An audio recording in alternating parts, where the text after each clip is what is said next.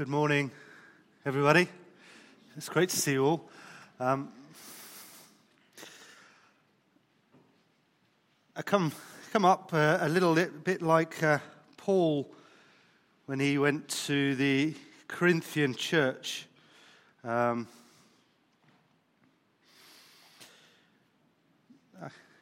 said, "I came to you in weakness and fear and with much trembling." And I've prepared, and God hasn't said not to say what I've said, but he said to maybe do it in a different order and change it around a little bit. And so I'm in a sense, I apologize to start with that actually it might get a little bit messy in the middle, but sometimes that's the way God does it. And my prayer is that we do it his way, not mine. As I shared with Anthony just at the start of the service, I said to him, I was feeling that weakness and fear and trembling, and he decided to share a story with me. And as I let him share the story, and he finished the story, I said, "That's the story that God gave me to share over a week ago with you guys." So in a sense, I know it's of God. In another sense, I wonder how many people already know it, but it doesn't matter, you're going to hear it again. And I pray that God will really speak to us through it. So the story starts, it's about a young man who, he believes that God's given him a real gift of preaching, that God's really put something on his heart, and he's been asked by the leaders of the church to preach for the first time. And so he bounds, as it were, up onto the stage and starts to speak out what he believes God's laid on his heart. And so as he's speaking away, he starts to notice that maybe there's a few people just chatting with each other at the back.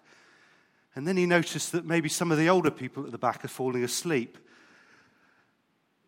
And then he looks down and he sees the leaders at the front conversing and looking rather concerned. And then to top it all, he sees one or two people disappearing out the door. And so he gradually grinds to a halt, mumbles an apology, and steps off the stage. After the service, he's just about to try and make a dash for the door, and an old man comes up to him and said, "Young man, if you had gone up onto that stage the way you came down, you would have come down the way you went up." I'll leave that to sink in just a moment, but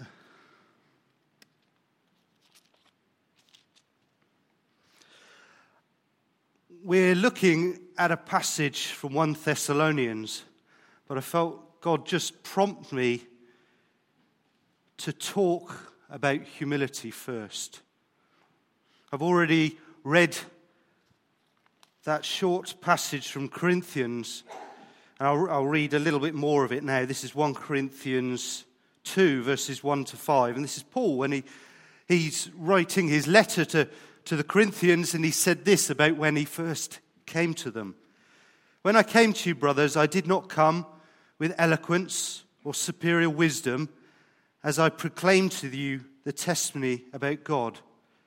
For I resolved to know nothing while I was with you except Jesus Christ and him crucified.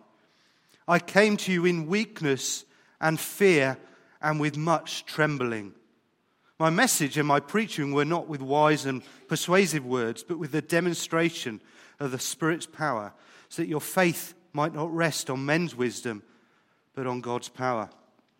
And in a minute, I'm going to share with you very briefly the journey that Paul had taken to get to the Corinthian church. Believe me, it has something to do with Thessalonians, don't worry.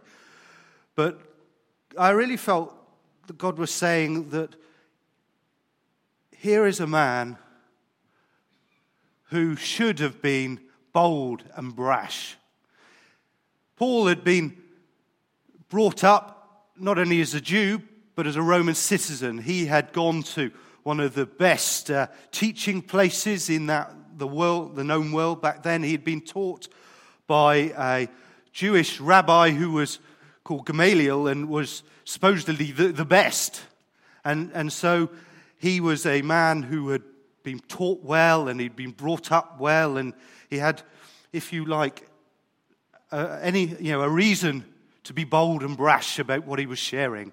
He'd been, as it were, selected by Jesus to be the 13th apostle. When he saw that light and Jesus came to him on the road to Damascus. And yet Paul says he came in fear and trembling. And I thought, well, if it's good enough for Paul, how about looking at Jesus? God himself, did he come in humility? Well, let's just read very quickly from Philippians 2, verses 5 to 11. This is Paul speaking to the Philippians about Jesus. Your attitude should be the same as that of Christ Jesus, who being in very nature God, did not consider equality with God something to be grasped, but made himself nothing, taking the very nature of a servant, being made in human likeness, and being found in appearance as a man, he humbled himself and became obedient to death, even death on a cross. I'll stop just there.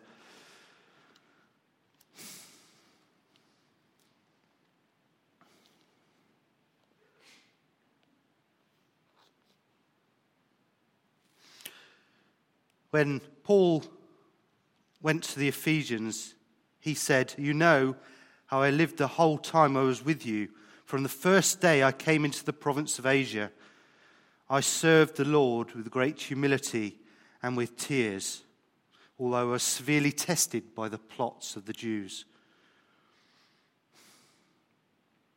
And then one final passage on humility. This not to Jesus or about Jesus, not about Paul, but actually more of a universal passage. It's one that we have probably quoted many times in the past.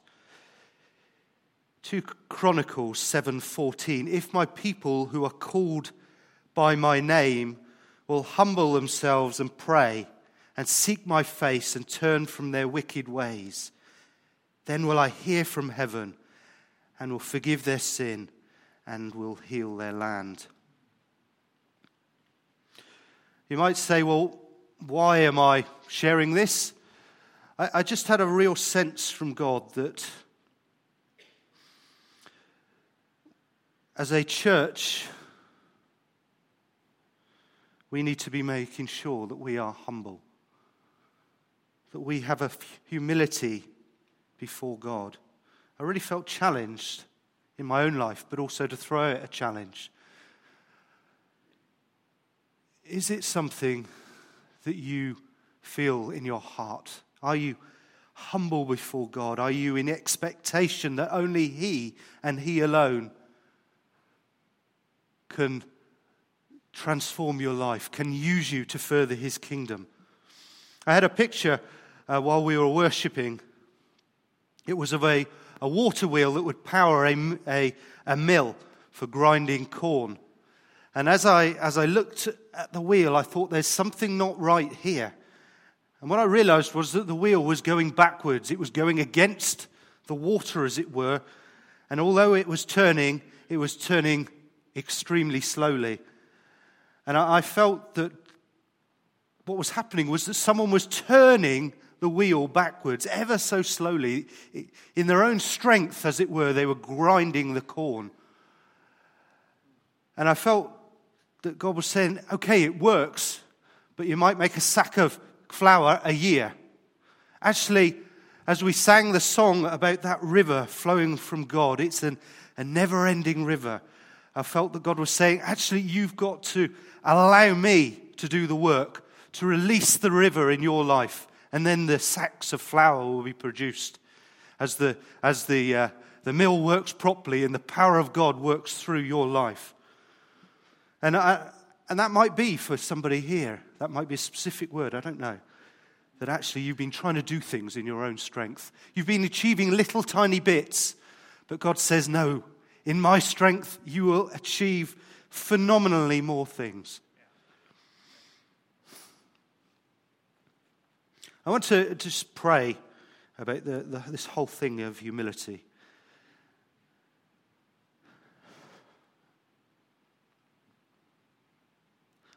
Lord Jesus, you were humble. Even though you, of all people, could have been risen up and done things and said, I am God. But you chose to be humble. You chose to follow the will of the Father. You chose the cross. And so we look back in history and we see the greatest day ever is when you chose the cross in humility.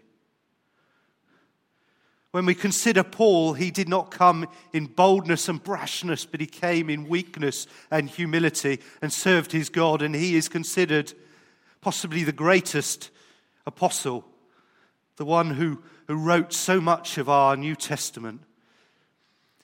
And even as we look into the Old Testament, we read that you are calling out for those who would be humble before you, Lord. And I just pray that as a church, me individually, I would be humble before you. I would not do things in my own strength, but in yours. That I would allow you to have your way in my life. Lord, that we as a church, individually and corporately, would allow you to have your way, for your power, for your river to flow through us and to achieve all that you want to achieve, Lord, that those sacks of flour would be so numerous that we couldn't even count them, that your blessing would be poured forth in such a way as we humble ourselves before you. Lord, have your way amongst us, I pray. Amen.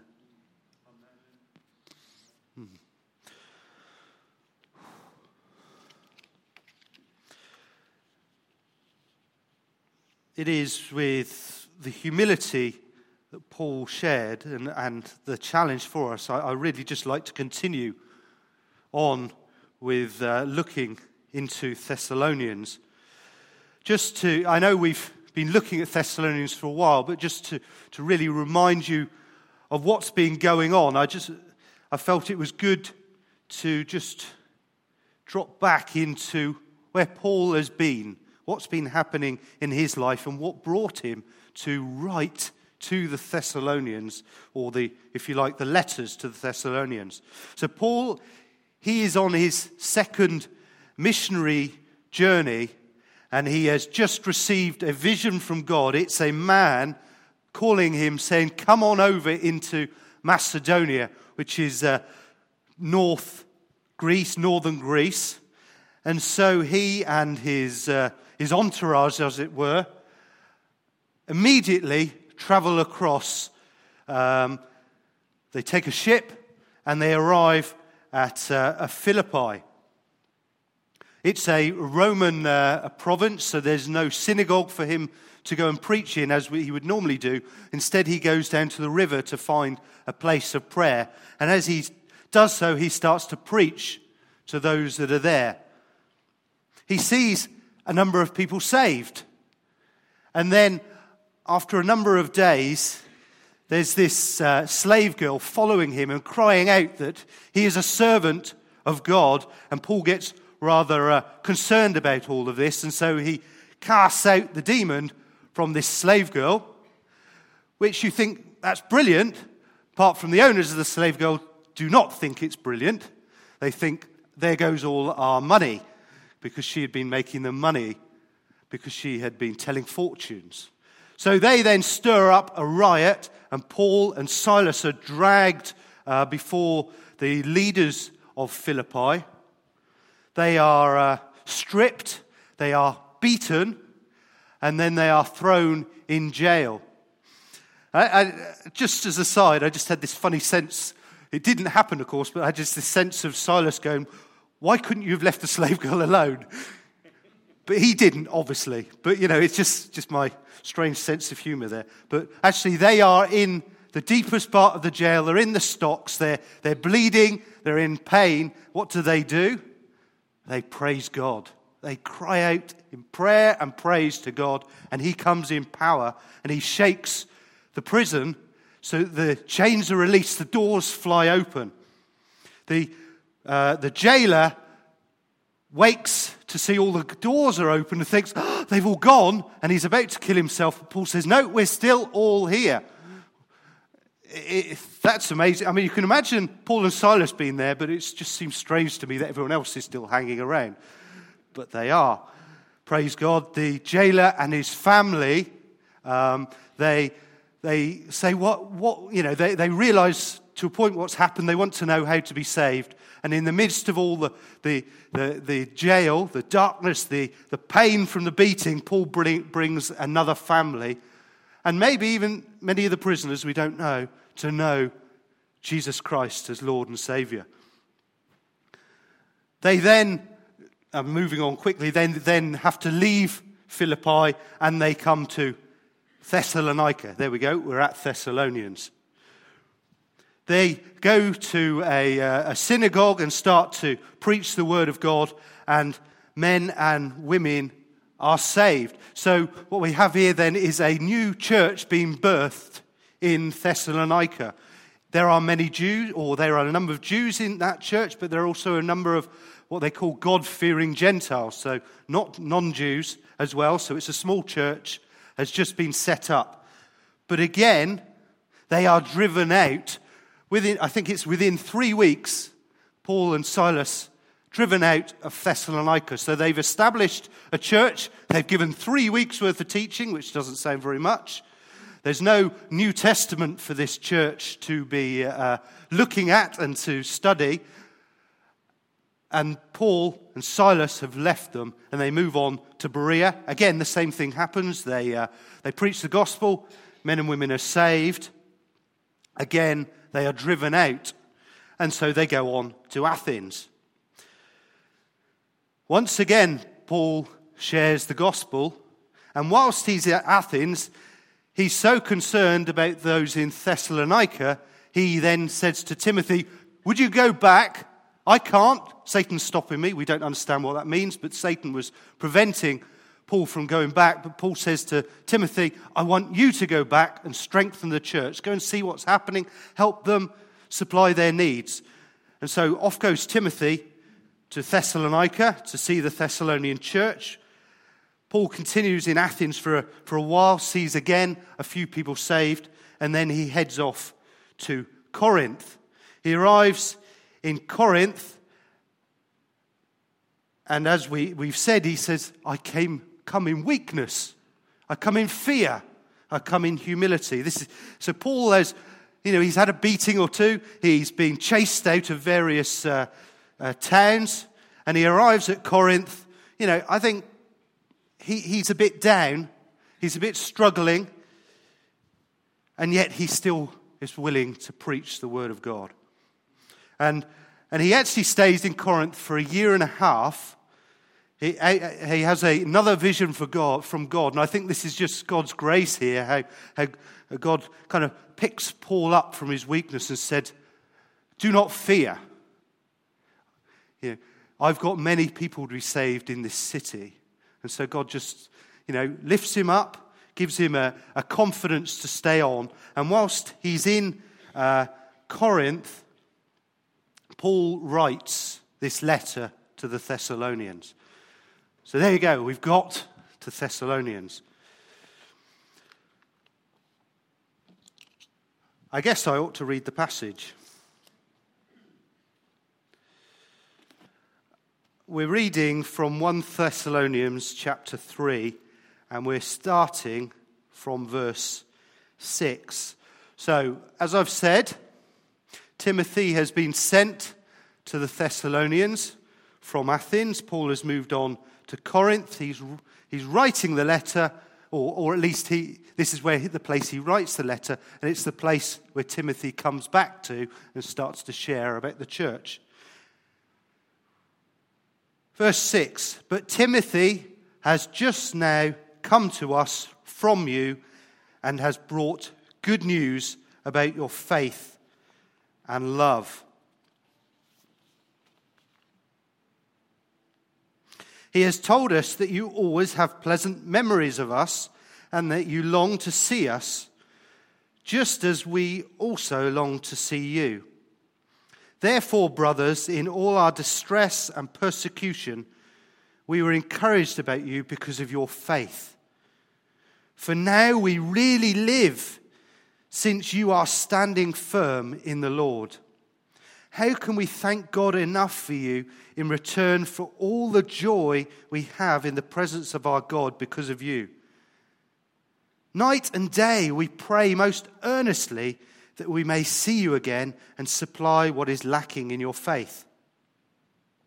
Now may our God and Father himself and our Lord Jesus clear the way for us to come to you. May the Lord make your love increase and overflow for each other and for everyone else, just as ours does for you. May he strengthen your hearts so that you will be blameless and holy in the presence of our God and Father when our Lord Jesus comes with all his holy ones.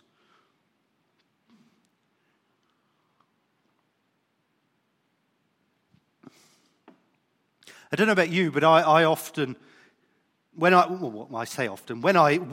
think about Paul and maybe what he was like, I think he was a great apostle. He was obviously a very great evangelist. He was a preacher, he was a teacher, and he displayed a pastoral heart.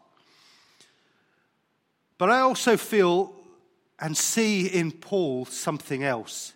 He longed to disciple. He didn't want to just preach and run, although that's quite often what happened. But actually his desire was to spend time with people, to see them grow in their faith, to lead them on, to encourage them, to supply their needs. And I was challenged over the summer by Guy Miller, not me individually, but when I was at a prayer time with him down in Bournemouth, he challenged all of us that were there that we actually need to be considering, who are you discipling? Who are you sharing your faith with? Who are you encouraging and bringing on to know Jesus more and more? And that really spoke to me, and I came back feeling very challenged and with the desire to look into who I could maybe share what God has already put in me.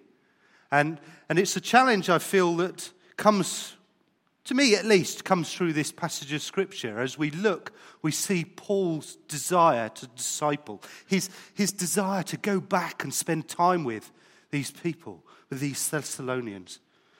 And so, as I just very briefly really unpack this Scripture, I want you to consider Paul wanting to disciple these people and how you might be challenged, how you could share your faith with maybe others in this room, how you could encourage them and move them on as well.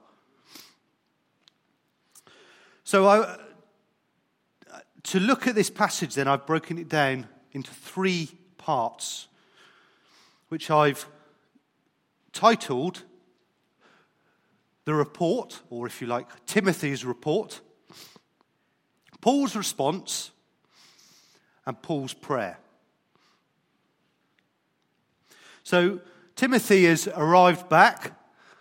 He's travelled from Thessalonica and he's arrived at Corinth and he's reporting to Paul. Now you may remember that in the previous verses, especially what Andrew shared last week, Paul was extremely concerned for this church. As I mentioned earlier, they'd only had Paul with them for 3 weeks.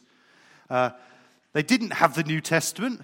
They had a certain amount of teaching, and Paul had also said, you will be persecuted, just as I'm persecuted. So he has a great concern for the Thessalonians.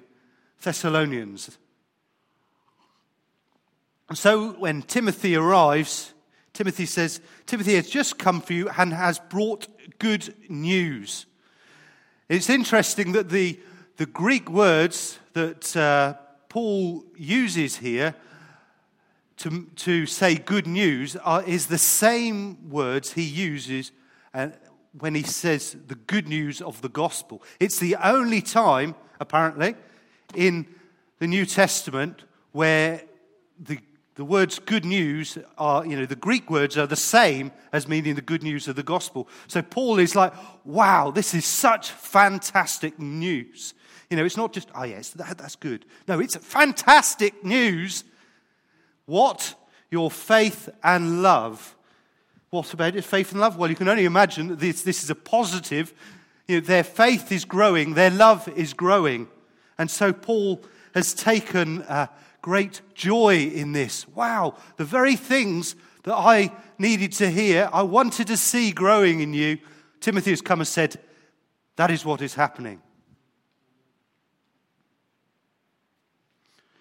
And I guess the challenge for us is, if that is such good news for Paul, what about our faith and our love? These guys, 3 weeks worth of teaching from Paul and then left on their own. How are we moving on in our lives? Are we seeing our faith grow? Our faith in God, our desire to see Him at work in our lives. It's a challenge. What about our love for Him? Is it growing day by day? Are we more in love with Jesus Christ now than when the day that we gave our lives to Him?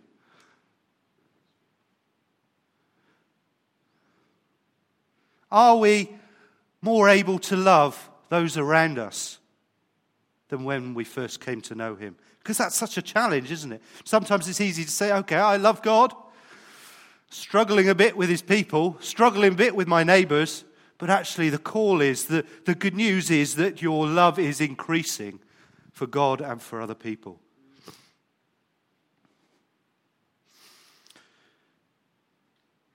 Timothy also says here in his report that the Thessalonians have pleasant memories of Paul and of Silas, and that they long to see them. They have a desire to meet up again, to spend time together. And again, and Paul says, just as I want to see you. So there's a mutual desire to spend time together. It's Paul's desire to come back and disciple them, to encourage them. And it's their desire to receive more from Paul, to be taught more, to move on in their faith. And again, there's a challenge in here. Are we desiring to spend time with each other? Are we really, if you like, sometimes putting ourselves out to spend time with other Christians so that A, we can grow through them, and B, they can grow through us.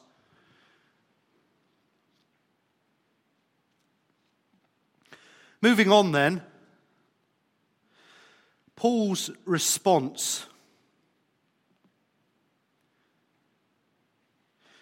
We've noted that Paul desires to spend time with them as well. He acknowledges that just as you want to spend time with me, I want to spend time with you. He's encouraged. It says here, therefore, brothers, in all our distress and persecution. So Paul saying here, I was distressed and persecuted. When he spoke to the Corinthian churches where he was, I was in weakness and fear. But in all of that, I'm encouraged by your faith. I think that's really good. That actually, Paul, seeing faith building in other people, is encouraged. It builds him up. It helps him in his walk with God, seeing other people growing in their faith. And that's a beauty of discipleship, really, because actually, if you pour your energy into someone, when you see them growing, it builds your own faith. It encourages you. It lifts you up as well. He goes on, for now we really live since you are standing firm in the Lord. You get this sense that after all this battering that Paul's had, he's thinking, was it really worth it, Lord? I've struggled. I've been beaten. I've been in prison. I've been chased from one town to the next. Was it really worth it? And yet, as he hears from Timothy that the Thessalonians are growing in their faith, that there is fruit in their lives, Paul says, I'm alive. It's building me up. That's fantastic news.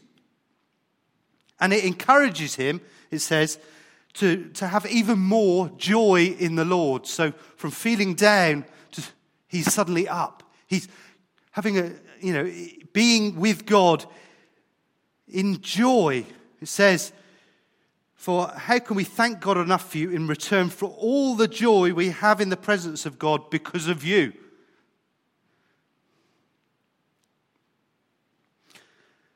And he says it stirred him to continue to pray for them. So he saw where they were at. He saw that they're growing, but he realized that there was more that they needed, and so it stirred him to pray. Okay, so he couldn't go and see them immediately, but he could pray. It says, night and day we pray, most earnestly that we may see you again and supply what is lacking in your faith. So he's praying that he can go and see them, but he's praying also that he can supply what they need.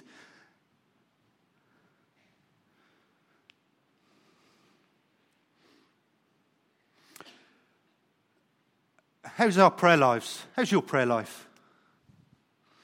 I struggle with continuous prayer, I must admit.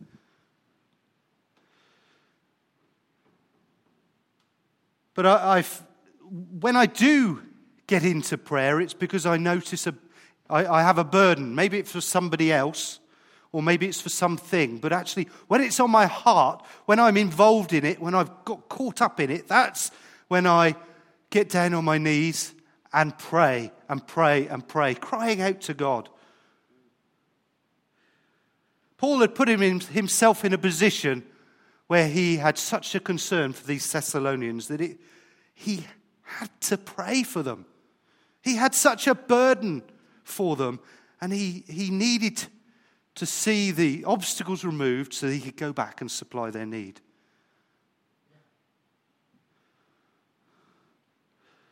Are we seeking to be in a position, if you like, to have burdens for other people, a passion for other people, a desire such that we are in continuous prayer for them? It's such a challenge. And then finally, the third part is actually Paul praying. Paul's prayer starts in verse 11.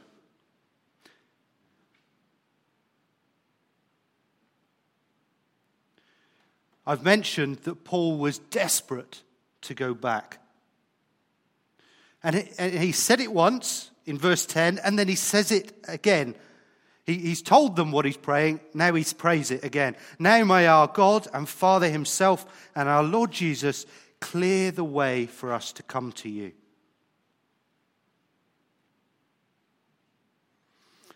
Paul had a burden, he had a desire, and he continued to pray into it. He told them that's what he was praying, and I guess in that he was encouraging them to pray the same thing.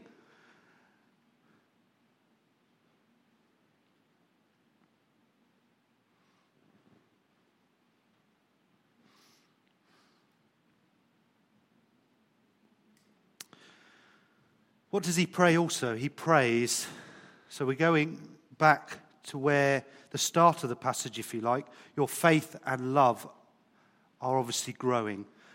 But Paul is saying, actually, it needs to grow more. This is his prayer, that their love might increase. So he knows that they've got a love for each other, but he's saying, you need so much more. I want you to have more. I'm asking God that you would receive more love for each other, for him, and for those around you.